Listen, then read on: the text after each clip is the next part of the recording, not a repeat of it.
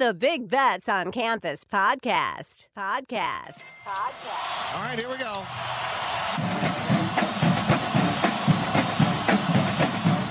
15, 20, 25, 30, 35, 40, 45, 50. And the kick is blocked.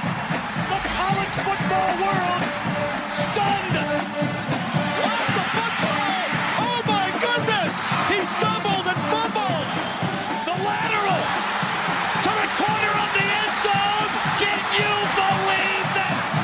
They're not going to keep him off the field tonight. Holy cow. It's not the size of the dog in the fight. It's the size of the fight in the dog. What's up, Degenerate Nation? Welcome to the Big Bets on Campus podcast. This is the SEC West betting preview. I'm Stuckey, and joining me, as always, Colin Wilson, who finally gets to talk some Arkansas football and not out of turn. Woo pig suey. Hit that line, keep on going. Take the ball right down the field. It is time for Razorback football. I cannot wait. Listen, we are a stock on the NASDAQ. The stock is up 3 years straight. When is it going to peak? When is it going to fall? Maybe it keeps going. Who knows? We'll talk about it here on the pod.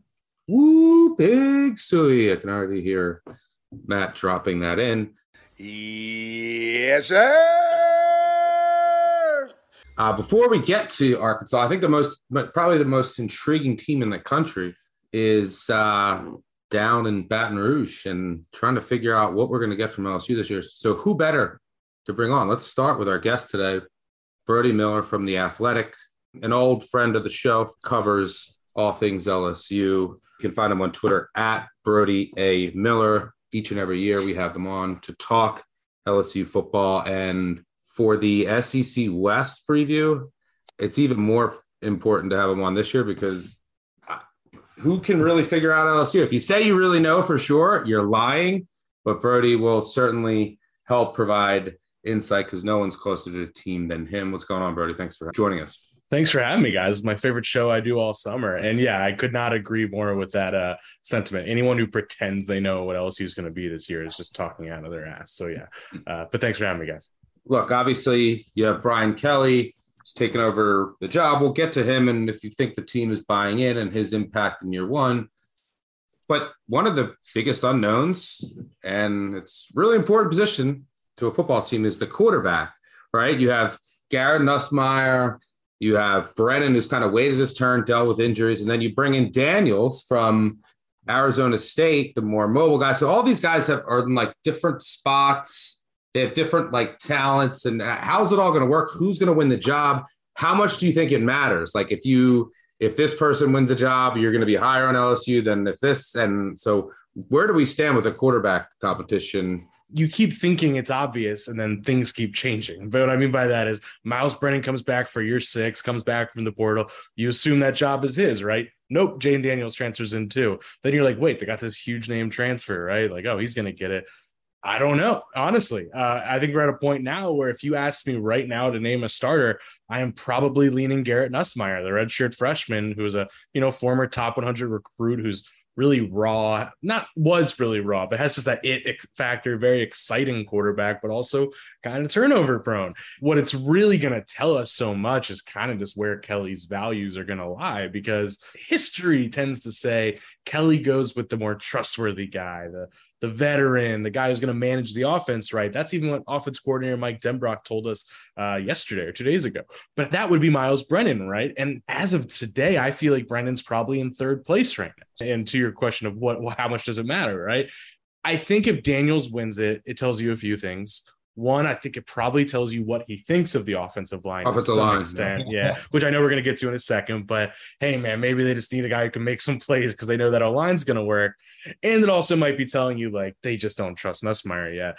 And again, I'm the same guy who predicted they'd be good on this show each of the last 2 years. So I want to preface everything I say with you guys shouldn't trust me. But if Nussmeier wins it, there's probably cause for excitement, because if he earns Brian Kelly, of all people's trust, I kind of think Nussmeier has a chance to be a star. He's not dumb, even though he's kind of raw. He's the son of Doug Nussmeier, really sharp kid. I think he was just kind of trying to be Johnny Manziel a lot his freshman year, and I think he's honed that in. He can run, so it's not like he's flat-footed. So I think Nussmeier is a really exciting option if he does win it, but he comes with a little more variance, I'm sure. But yeah, he probably gives you the biggest ceiling, right? The highest ceiling for this year. I think that's the best way to put it. And I think if it's Daniels, you start viewing it as, okay, this team might just kind of be what it is to some extent. Nussmeier was the kid that we wanted to come in last year, but there was all the drama about burning the red shirt. Is he going to play in the bowl game? And Ed Orgeron handled that disastrously. There's no question about it. Yeah, disastrously, of course. And so, Nussmeier is still – I'm actually shocked that he's still there. I'm even more shocked that Myles Brennan goes in the portal, comes out, and then they get another quarterback.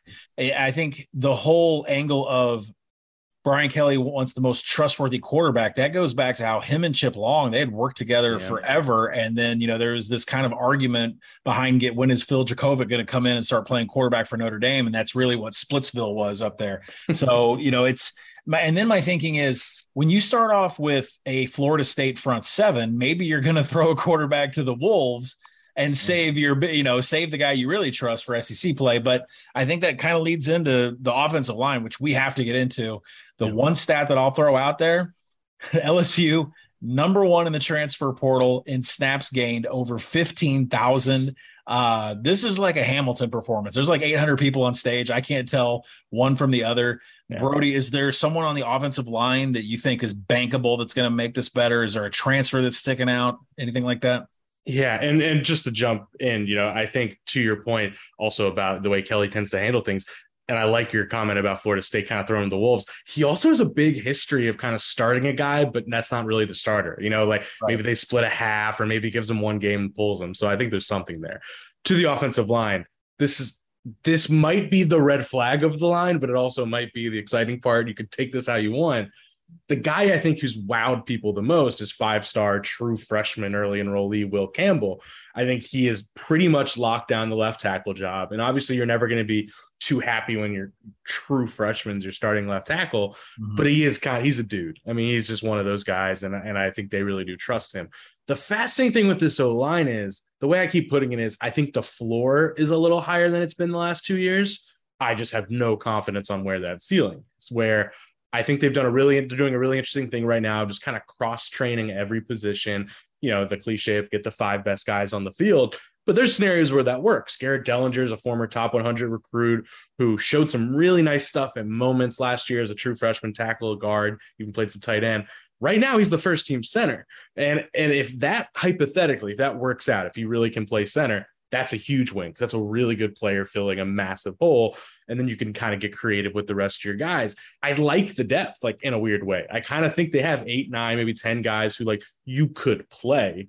But if you ask me if there's one guy I would be confident rating, I don't know, an 87 overall in a video game, I wouldn't be. It depends on your trust of Kelly, depends on your trust of O-line coach Brad Davis, who it was a very mediocre to bad offensive line last year, but you also weirdly saw it get better as they spent more time. The 5 that were starting the last game of the season was the first time they ever played together. Yep. And it's August 10th right now. There's only one starter who it is, and that's never probably a good thing. How do they lose 3 offensive linemen in the NFL? I'm always amazed when these offensive linemen are it's crazy. Just never could. Right? That's just guys who seemed pretty bad in college. Yeah. It's 4th round pick. And you're what do I not know here? Or how poorly were they coached, I guess? Outside of Clemson, is this the best defensive line, or at least the most talented defensive line in college football? I think there's a scenario where it is, because first you start with your known guys, right? Bijan Ojulari should be one of the 3 best edge rushers in the country. Maybe being more of an outside linebacker this year. He's such a good athlete. I think that'll get more out of him personally. And then, Ali Gay, obviously returner, really creates a lot of havoc, all these things. But the guy I'm most excited about, the guy I think come December might be considered the best interior D lineman in the country, is Mason Smith, former 5-star. And I mean, you look at those first, 5 or 6 games last year, he was a freak as a true freshman D lineman in the SEC. There was a point before, and then eventually, he's so versatile, by the way, they eventually made him a D end because they were screwed at D end at some point. And he did pretty solid there. He was like an old school NFL 4-3 D end kind of thing. And he did solid. His just numbers went down a little. But if you look at his pressure numbers when he was playing D tackle, I believe he was top 3 in the country in pressure rate and while playing D tackle. It was bonkers. So I think Mason Smith in year 2, he's clearly like that focal point of that 3-4.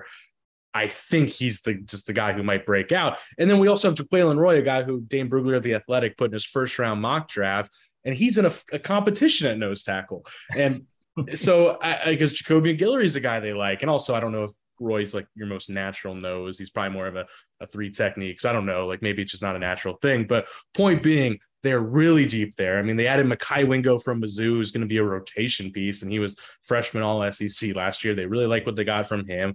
They're just really, really deep and really top heavy. So if they don't, and they got Jamar Cain as the D-line coach, who I think really highly of. If you look at his pressure numbers, every Arizona State, Oklahoma, whenever he joins a place, they go up like several percentage points. So I think this should be one of the best units in the SEC, if not number 1.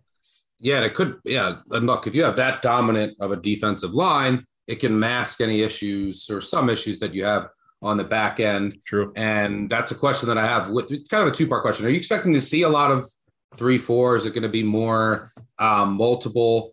And then the secondary has a lot of talent, but it's all brand new. It is all transfers. They got a couple kids coming in from Collins neck of the woods in Arkansas who have starting experience. So what are your thoughts on the secondary and how it's coming together? And then just from a scheme perspective, are you thinking of any one dominant base that we'll see, or is it going to be pretty multiple? Yeah, like every coach ever, right? Matt House was saying he wanted to be multiple. And I believe that was the plan because he literally has plenty of history playing both. But, and you know how it is, they only show X amount, but everything we have seen has been showing a 3-4. It's just take that data point as you can. Everything they've shown so far, including scrimmages they've showed us, has been 3-4. So it does seem like that's going to be the base. Now, the secondary, it's almost like the opposite of what we said about the O-line, right? Where in theory, in a vacuum, if you are just thinking everybody's going to be perfectly healthy, yeah, it might be decent, right? Like if your outside corners are Jarek Bernard Converse and Sevyn Banks, an all Big 12 guy on one of the best defense in the country last year in Bernard Converse, and Sevyn Banks, who's a preseason All-American before injuries, that's good outside corners right there, right? But one or two guys who both have injury history. And then if any of those guys get hurt, I mean, you're talking real problem mode. They have at the outside, they have no depth there.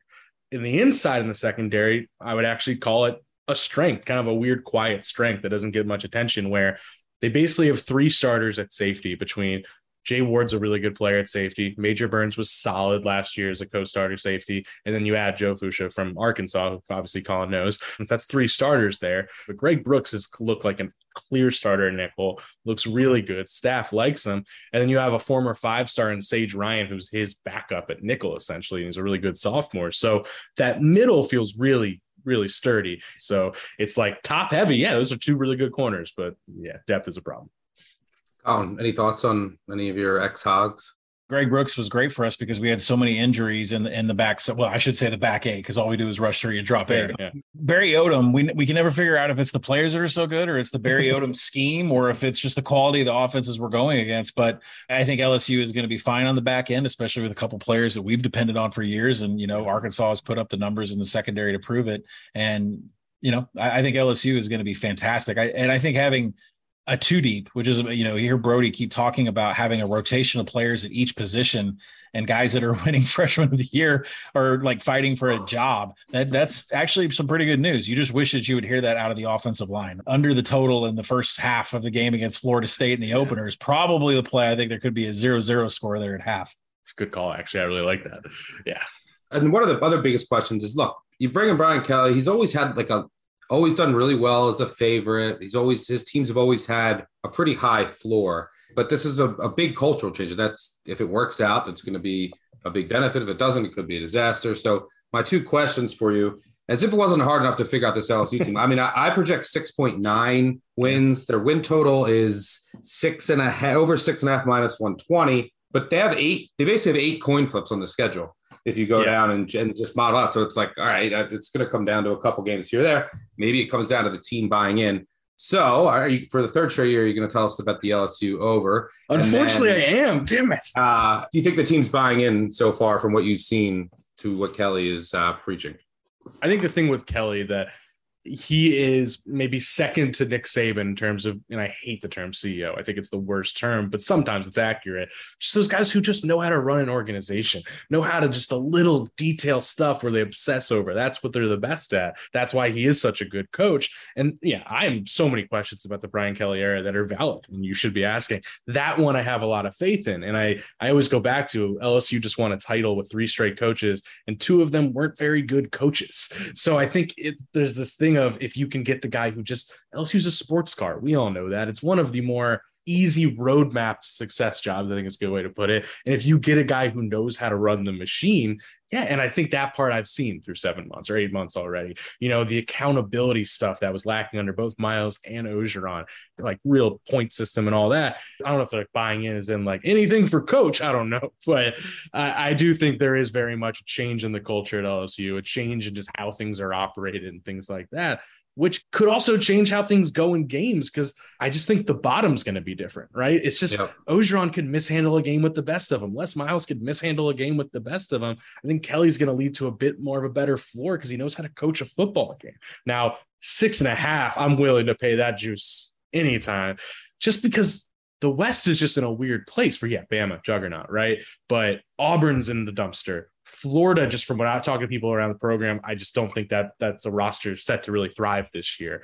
I do love Arkansas, but still, like, I don't think they're some world beater, and it's like out of those non-top 2 games, how many are you sure they're losing? None, to your point, like 8 toss-ups. So I think I have to say over there just because I think it's going to be a volatile year is the way I think it's going to be on the right night, their top end talent's good enough to beat A&M, right? On the right night, and on the wrong night, they could easily lose to Ole Miss and Mississippi State, or Auburn. I think 8-4 is where I'm at. I think whenever I think that, I should subtract 1, so 7-5 is probably more accurate. But it's hard to see them going 6-6 again, just in my personal opinion. But I've wrong 2 years in a row here. I tend to agree with you. I think they're getting to 7.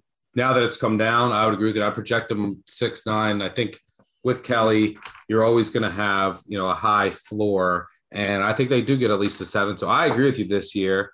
Have in the past, but we're on the same page. Well, you guys were absolutely right last year, though. So, yeah.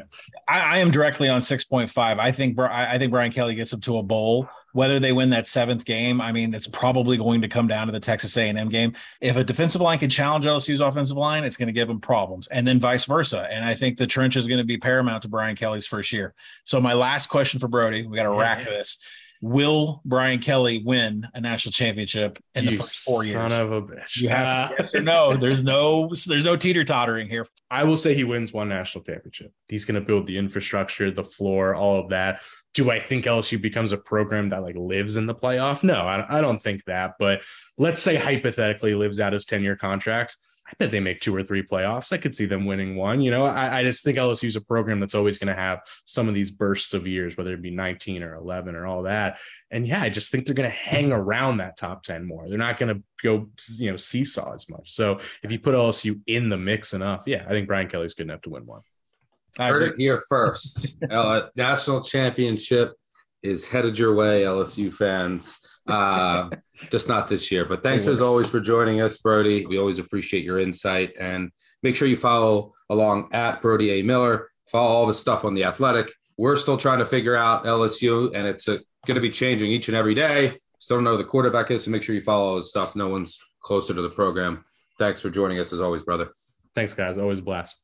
All right, great stuff on LSU, who's 40-1 to win the SEC West. The clear favorite is Alabama, minus 400 to win the SEC West, over 10.5 minus 280, or under 11.5 minus 160.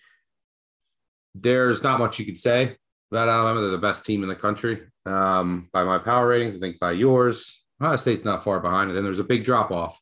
This is revenge tour season for Alabama. They're going to have revenge potentially against Calzada. Are you kidding me? We got Zach Calzada. Maybe he's starting for Auburn. We'll talk about that. They're going to have revenge against Texas A&M. Calzada's old team. Could have revenge against Georgia in the SEC championship. It's a very experienced team. They have coordinator continuity. Saban is angry and also sounding very confident. I feel strong about this now, really strong. I mean, you can pretty much pencil this team into the college football playoff and probably the national title. I have them favored by at least 2 touchdowns in every single game. The lowest spread is at Arkansas, right around 2 touchdowns. From after the Arkansas game, they play Texas A&M at home, then they're at Tennessee, then they're home against Miss State, then they're at LSU, then they're at Ole Miss. I have them like right around 20 or 21 every game. So if you like one side, it's might be around the key number as always. But there's some tricky spots on the schedule. Like at Arkansas is a tricky spot. Like if they're, how much are they looking ahead to Texas A&M in that revenge, that hyped up game with all the beef between Jimbo and Saban? Then they go to at Ole Miss, who's coming off of a bye. That's after the LSU game. So, maybe there's a clunker in here, but it's hard not to see Alabama winning the division. Bryce Young is back. Can he repeat the Heisman? I don't think so, but he's one of the best quarterbacks in the country, might go number 1 overall. This team reloaded. There's not much more you can say. They also added Gibbs, one of the best running backs in the country from Georgia Tech. He'll help the backfield. They took one of Georgia's solid receivers in Burton. They added also Eli Ricks, the corner from LSU. They absolutely crushed the portal, which just doesn't even seem fair. If there's one question with this team, it's the offensive line and maybe receiver, but there's just 5 stars everywhere. Maybe it takes a little bit of time to gel, but this team is loaded. There's not much more I could say. It's revenge tour season, and I think they're running the table. Anything you want to really add? There's not much. Yeah, ran the table during the pandemic. One of the greatest college football teams. But remember, that was a 10-game season. It was all conference. I agree with everything you said. They're up there with Ohio State. They are ahead of everybody else, ahead of Georgia and ahead of Clemson. And when Nick Saban comes out and says, people don't understand, last year was a rebuilding season. It was. The offensive line was a huge issue. The secondary was a huge issue. There were reasons why this podcast was saying Alabama's not winning the national title game. There's holes in the trench. And, they got close. That's how good a rebuilding season was. They got close. All right, so everybody wants to beat us. We're going to get everybody's best game. I don't know why people can't understand that. When I came here, everybody was happy to win a game. All right, now we're not happy to win a game at all. So now if you look at it this year, obviously the offensive line, which returns 75% of their snaps, they have to improve in certain areas. If they don't, then there's going to be games like Arkansas. There's going to be games like Florida from last year's schedule. So when you look at this, who are the defensive lines on this current schedule that are going to give Alabama the biggest problems? It's not Arkansas. And, Texas A&M, say what you will, they're going through a little bit of change on the defensive front 7. LSU may have the best defensive line outside of Clemson. The one game I would circle where LSU can match where Alabama will struggle the most, if they really kind of struggle at all in the offensive line, and another coach that can hang from a game execution and you changing plans at halftime, that's Brian Kelly. So if they're going to lose a game, I think it's going to be LSU, but I don't think they are. Pencil them into the national championship game. All right, moving on, because we'll talk about Bama, obviously, plenty during the season, and it'll mainly be like, all right, do we think this team can cover 21 or not against them? But we talked about LSU, talked about Alabama. The second favorite to win the West is Texas A&M. They're at plus 600, over 8.5 minus 165.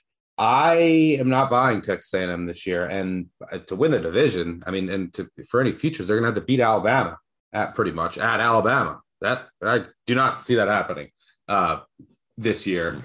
They should, they start with Sam Houston, App State, and then Miami. Not an easy game. Also, then they're against Arkansas and Arlington, and then at Miss State, at Bama. It's a brutal schedule. And then you're closing up with Ole Miss, Florida, at Auburn, UMass, and LSU. A lot of home games to add, but that beginning stretch after Sam Houston State is absolutely vicious. There's quarterback questions here. Is it going to be Haynes King? Is it going to be Max Johnson? Is it going to be the true freshman?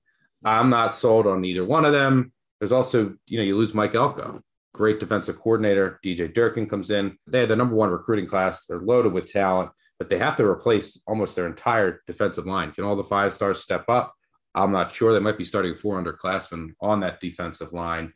So, I just basically think they're not going to win at Alabama. So I'm eliminating them for any futures or the division. As far as the win total, over 8.5 minus 165. I'm right around 8. Now I'm a little higher on the market on Miami and Miss State. So maybe that's why, but I would lean under here with Texas A&M. I think the defense takes a step back with a lot of the pieces it's lost and Elko. I'm not sold on the quarterback situation. It's just not a modern offense. Until I see it at Texas A&M, I'm not buying it. So I would lean under with A&M, and I'm not even considering them for any futures SEC or division conference or anything else. Thoughts? Hey, don't just be support. Just keep fighting with us. We ain't quitting on you. Please don't quit on us. You know what I'm saying? There's no reason to be nasty. Oh, I completely agree with you. I'm at 8.1 on this team. I would happily play an under on these guys, even though the projection's close to what the number is in the market. Are you running to the window to bet Haynes King? Are you running to the window to bet Max Johnson? I mean, Max Johnson was such an afterthought of an afterthought of an afterthought that, he had to have so many injuries to get the job at LSU. He was horrendous under pressure. And now the offensive line comes back. They return about 64% of snaps.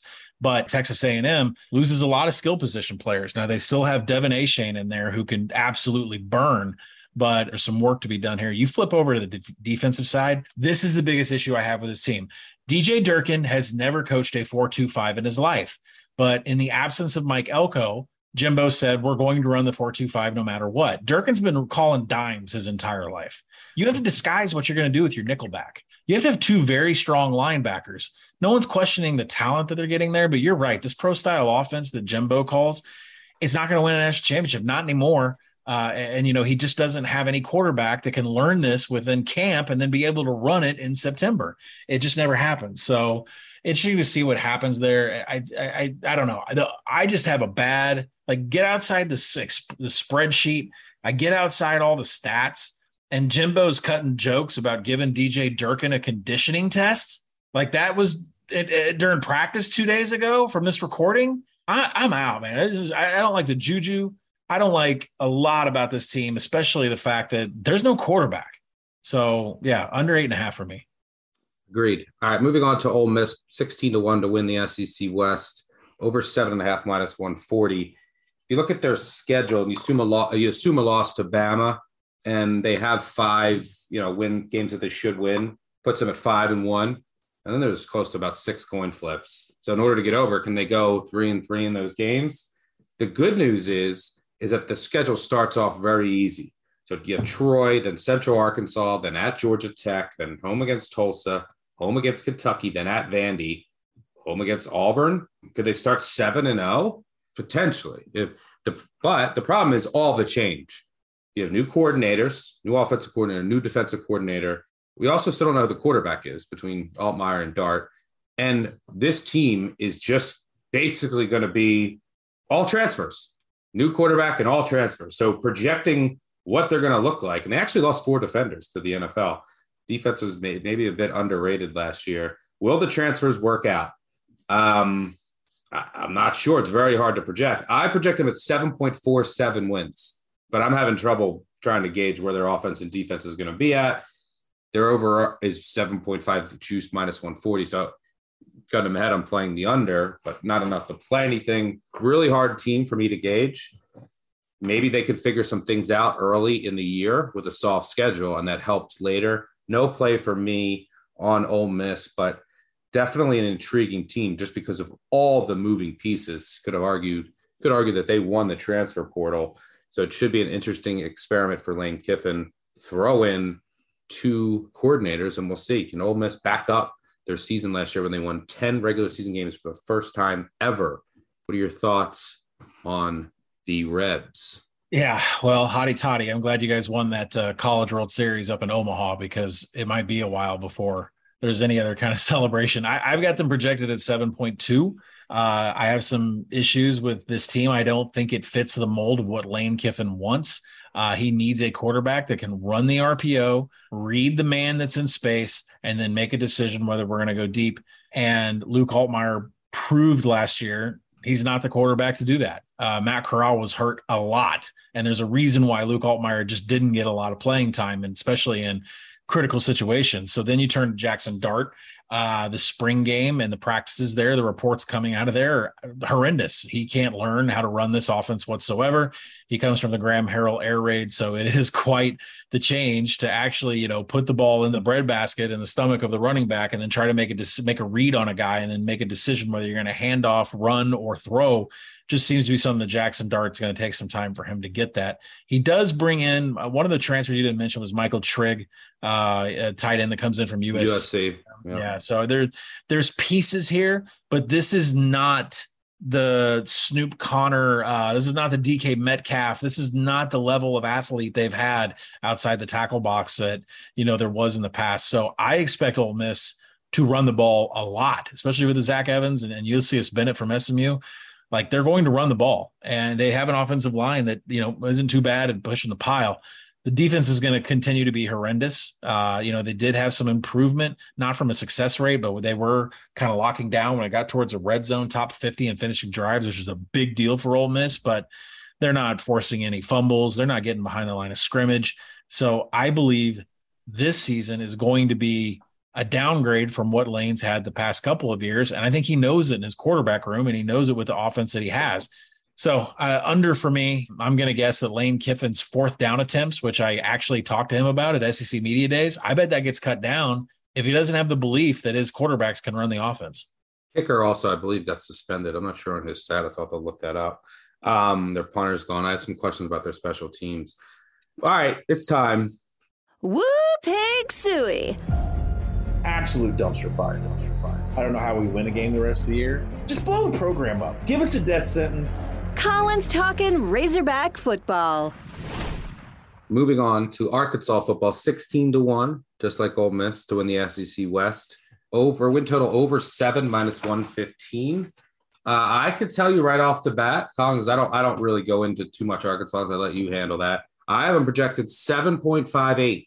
So if I was going to play it, I would play the over. By the way, they won all 3 trophy games last year. LSU, Texas A&M, and Missouri. Won 5 trophies. Get the intro right. The 3 important ones after you lost 15 straight. Pretty wild. And, it is a brutal schedule. You could argue it's one of the 5 hardest schedules in the country. This 5-game stretch, Texas A&M and Arlington, or should we throw in Petrino, playing your boy Petrino in Missouri State?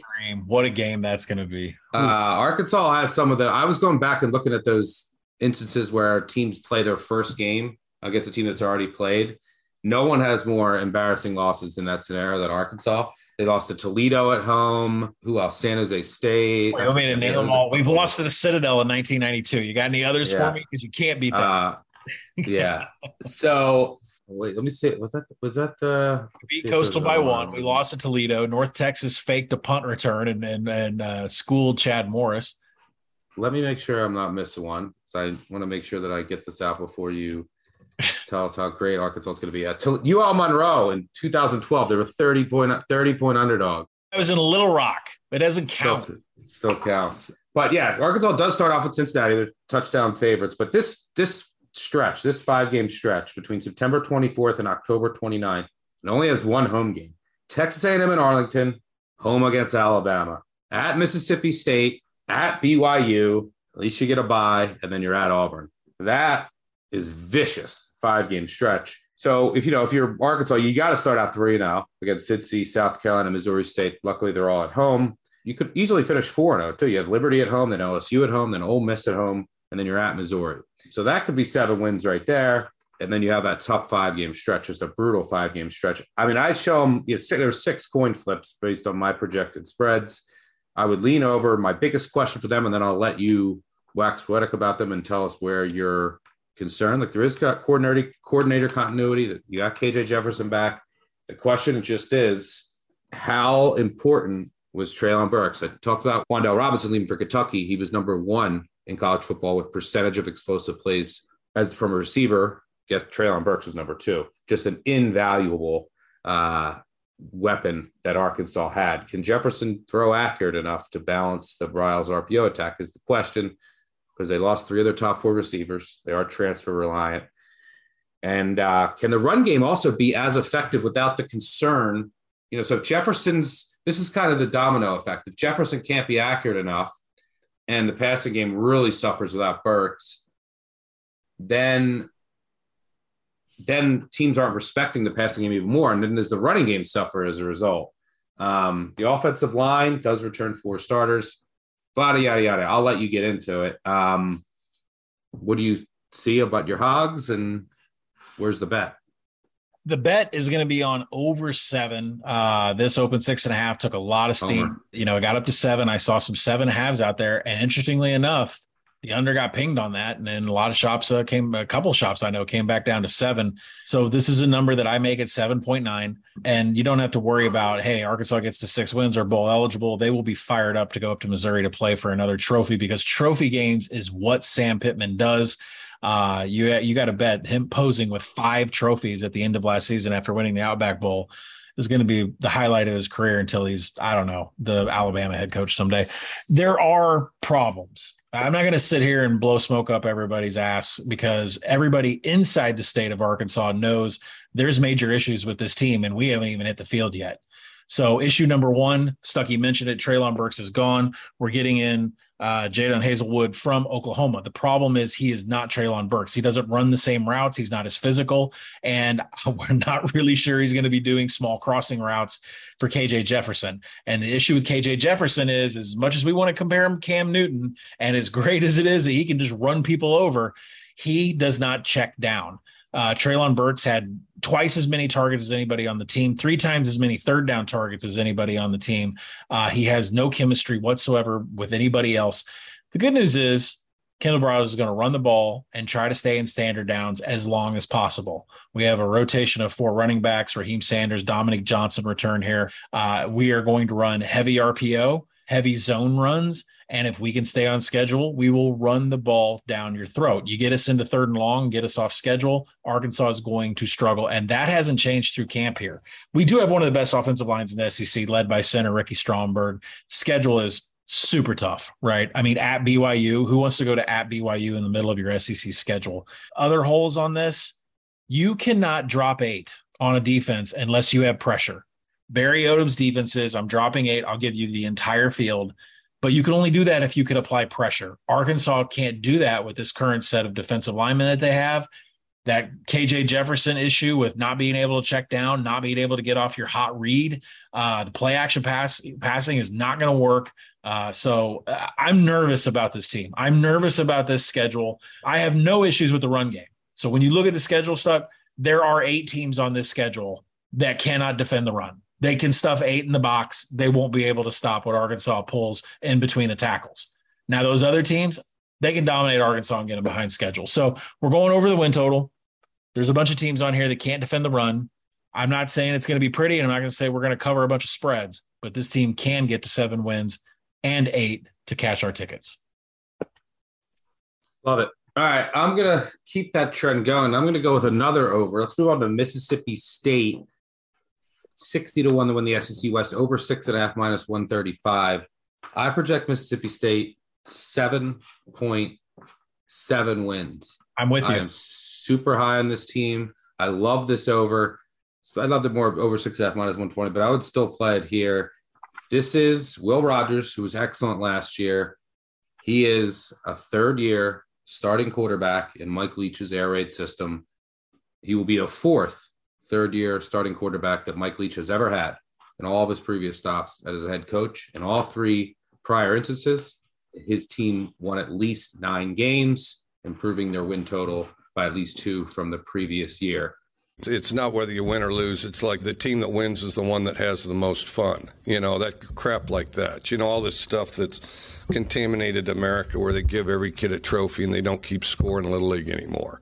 This Mississippi State team went 7-6 last year, despite some bad luck in 1-possession games. Just refs cost them a game against Memphis. Their special teams were horrid. They went out and addressed that by getting kickers in the transfer portal. I think their special team should be better. Even the drops against that Ole Miss, they outplayed Ole Miss statistically in the Egg Bowl and lost that game. So they were a bit unlucky. The defense is rock solid. I think it'll be rock solid once again. Mike Leach's offenses are all about timing. They are all about repetition, and Rodgers now has it down pat. I love what I saw from him last year. I love the defense, and I think there is at least 7 wins on this schedule. I wouldn't be shocked if they gave Georgia a run as well. Give me the Bulldogs and the Fighting Leeches over 6.5. That's my favorite win total in the SEC West. You're on the same page? I'm 100% with you. My win total is at 7.5. And if you want Will Rogers to do what he's got to do, then you have to give him an offensive line. And that's what they have. They were 5th in the nation last year in pressure rate allowed. You can point to their center, who might be the best in the country. At least he was graded by PFF last year as the best pass protecting center in the country, like Kingston Sharp. The defense is what everybody, I think, should be excited about. You get 100% of your, passes defense back. You get over 90% of your stops being ending a play immediately. This defense is legit. They can hang in the SEC. Their corners can go one-on-one. They don't need to have any double teams. This is going to be what Mike Leach had intended to have from day one, which is a solid offensive line, a quarterback that can run the air raid. They're going to dink and dunk you, and this team was one of the best in finishing drives last year. So I expect more of the same. Schedule lightens up from what they've had. Mike Leach walked into a killer schedule to start off his career there. I like this team a lot. I agree with you. I'm going over the 6.5. Yep. Yeah. Getting Jordan Davis on that defense really helps. I like some of the additions they had in the transfer portal. And remember, Leach, when he got here, he also had to deal with a COVID year, trying to install this new offense, completely different than what Mississippi State was running. And this is one of the most experienced teams in the country. I think top 10 in returning production. And last year, they were extremely unlucky on things like fumble luck. They only recovered like 30% of their fumbles. They were the only team in the SEC to make less than 70% of their field goals. They didn't have a kicker. It was a horrendous problem. And they brought in two potential. I don't know who's going to win it. They could go with 2 kickers, but I love this kid Biscardi. I think their special teams, which were finished, I think 120th in the country, will be much better. I love it over 6.5. I hope there's Bigfoot. I don't think there is. The reason I don't think there is because we found bones of dinosaurs and everything else, but we haven't found bones that I've heard of Bigfoot. All right, let's close out the SEC West with the Auburn Tigers, War Eagle, 100-1 to win the SEC West. The team that won a national title not too long ago. 100-1 would have been crazy to win the national title if you told me that 10 years. Now, 100-1 to win the division. What is going on with Brian Harsin in year 2? He lost 5 straight to end the year last year. They did have that game where they could have easily beat Alabama, but didn't. He brought in the new offensive coordinator, the 4th offensive coordinator in the last 4 years, a new defensive coordinator who's apparently going to keep the same scheme. By the way, this is the 3rd offensive coordinator in the last 14 months. And there is a quarterback battle. So lots of change with Auburn. They were 1-4 in one-possession games last year and finished 6-7. Bo Nick's season is obviously gone. They're probably going to focus on their rushing attack with Bigsby and Hunter. It remains to be seen who's going to win the quarterback position. Robbie Ashford's getting a lot of love now, the Oregon transfer. Finley, is he in jail still? I don't know. Zach Calzada, the transfer from Texas A&M, and then you have another freshman in the mix. So I don't know. There's 4 or 5 guys that could win it. Strength is at running back and tight end. It is an experienced offensive line with 120 career starts. It's Hudson left for UCF. The wide receiver room leaves a lot to be desired. And the pass D wasn't that great last year. They lose their top 2 players in McCreary and Smoke Monday. Front should be pretty good against the run and off the edge again, but there's some concerns on the back end. So it's all about the quarterback. And to me, the secondary is the biggest question on the defense. And it's all about the first 5 games. They have to start 5-0 if you're going to go over here. And otherwise, if they drop a couple games, it could get ugly with Harsin. I'm not sure where he stands. And I have this as the number 1 hardest schedule in the country. So they start with Mercer and San Jose State. Hopefully they don't pull in Arkansas and lose to San Jose State at home. But then they have Penn State at home, and then Missouri at home and LSU at home. So you could see 5-0 there. Those are 5, and that's before you go to Georgia, then before you go to Ole Miss, and then Arkansas, then at Miss State, then Texas A&M, then Western Kentucky, then at Bama.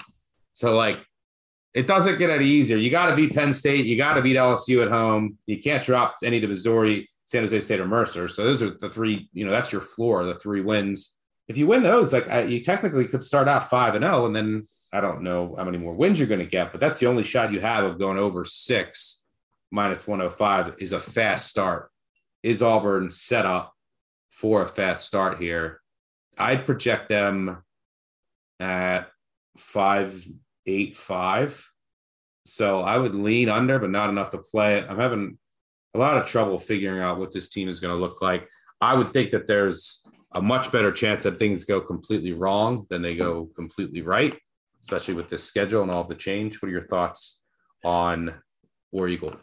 Well, first off, thanks to Brian Harsin for getting me in trouble with my wife as I was creeping on Instagram on the alleged allegations of inappropriate conduct and see who all was involved with that. And, him coming out at SEC Media Days and like saying, guys didn't expect me to be here. It's just like a level of immaturity. Like, does that trickle down to your team? And it takes me back to the fact that they fired their wide receiver coach, I think 3rd game in last year. Derek Mason, like you don't hear about anything. Just in the middle of the night, he pulls a Dan Enos and exits the state of Alabama and goes to Oklahoma State. There are things that are happening in this program on the outside, off the field, that make me think that not everything is bundled up and being run like, we talk about Brian Kelly running LSU like a corporation, Alabama running Alabama like a corporation. That's not what's happening here, or else TJ Finley is not on a damn motorcycle with his helmet off, evading police. Right. I mean, it's August in the SEC, so somebody had to have it. But I just don't think Brian Harsin has his team buttoned up whatsoever. The good news is they have one of the best defensive lines in all of the SEC, and they have 2 of the best running back combinations in the league with Jarquez Hunter and with Tank Bigsby. Now, I'm very interested in Tank Bigsby having to be begged not to get in the portal and leave. That's another story that leaks out there. So there's a lot of issues here. My projection is right on the dot. But there's really, I don't want any piece of the way that Brian Harsin is taking this program. And if he was in any kind of jeopardy of getting fired last year, if he comes off that bye week and loses to Arkansas, they might fire him. He might get close to 6 wins and they might fire him anyways. I mean, there's just a clash here. A guy that never had a footprint in the SEC whatsoever is in, working for Chris Peterson for a decade. I just think he's out of his element, and we're going to, it's starting to show with what kind of activities are happening off the field and being reported. Yeah, the hope is that you figure out the quarterback situation and start out 5-0. So if that's what you're looking for, if you're an Auburn fan, with those 5 home games to start that are certainly all winnable. All right, before we get out of here, I do want to once again thank Brody Miller for joining us, giving us great insight on LSU. And but let's recap our favorite win total and our future from the SEC West. I'll start. I don't have a future here. I haven't played this yet, but I would lean under in Texas A&M, lean under in Ole Miss, lean over in Arkansas, lean over in LSU. Not sure which ones I'll add, but my favorite and the one that I have a decent chunk on is Mississippi State over 6.5 wins. Look, you look back historically when Mike Leach has had a 3rd-year starting quarterback. It's happened 3 previous times. He's won 9 games. Each of those 3 seasons. Will Rogers is back for his 3rd year. He showed me a lot last year. The timing, this offense is all about the timing, repetition. They have that now. Even after losing Polk, experienced receivers, experienced backfield, I think this offense will continue to evolve. The defense was great last year, should continue to be great. Love a lot of the pieces they added in the transfer portal. And last year, their special teams were horrendous. They couldn't make a kick. They went out and addressed that in the transfer portal. So I really like what Miss State is doing. Yes, it is a tough schedule, but this is one of the 10 most experienced teams in the country. I think they at least get to 7 wins. Shake those cowbells. Mississippi State over 6.5. How about you, Colin? Where are you going? I like that. I'm going to join you on that. I'm going to put the money in and put it on the Action app right after this podcast. And then I'm going to also put in Texas A&M under 8.5. It's a number I projected, 8.1. They lose a ton of skill position from a rushing perspective, from a pass receiving perspective. And on the defensive side of the ball, we're not going through a scheme change. We're going through a coordinator change with DJ Durkin, who has not coached a nickel before in his life. The quarterback situation is a bit questionable. Pro style formation that Jimbo likes to run is just not up with the times. This team is going to fall out of being number 5 in the college football playoff rankings. I expect them to come to the mid pack of the SEC West, and I'm going to take an under 8.5 on your Texas A&M Aggies this year. And I'm surprised Colin didn't mention it, but I will again. He likes Arkansas over, and I tend to agree with him. We had Brody like the LSU over, Colin like the Arkansas over, and from my numbers, I would agree. All right, that'll do it for us. Thanks for joining us. It's time for us to maybe go catch a nap, and then we got to get ready for the Pac-12, and then it's like recap. We're going to have a recap episode, go through every conference, recap our favorite bets. Make sure you tune into that one. Thanks again to Brody Miller. Thanks as always to Colin. And thanks, of course, to you guys for tuning in and everyone on the back end who makes this podcast possible. Matt Mitchell, our producer. Make sure you subscribe, unsubscribe, subscribe. Leave a review, 5-star review. They really help us out, especially now that we're getting back going. Our producer, Matt Mitchell, why don't you list a couple names for some of the giveaways. Hi, thanks, Duck. All right, I've selected 4 winners. Please reach out to me to claim your prize of either an Action Network hoodie or 1-year Action Pro subscription. You can reach out to me at podcasts@actionnetwork.com or DM me on Twitter at ohboyunclemitch to claim your prize. First winner is Mick Essel for your review, #1 pod for sports gambling degenerates. Next, Action Network only, J95 for your review, college football, a baby, meet Mitre Nation. SBU Bonnie's #1 for your review about Cordero Nation. And last but certainly not least, 360 Before Dawn, who left a review called First Class and referenced that I sound exactly like Ross from Friends, which is both untrue and hurtful, but you've won as well. Everybody, please reach out, and thanks for listening. Thanks again for tuning in. We'll catch y'all later. Cheers. Peace out.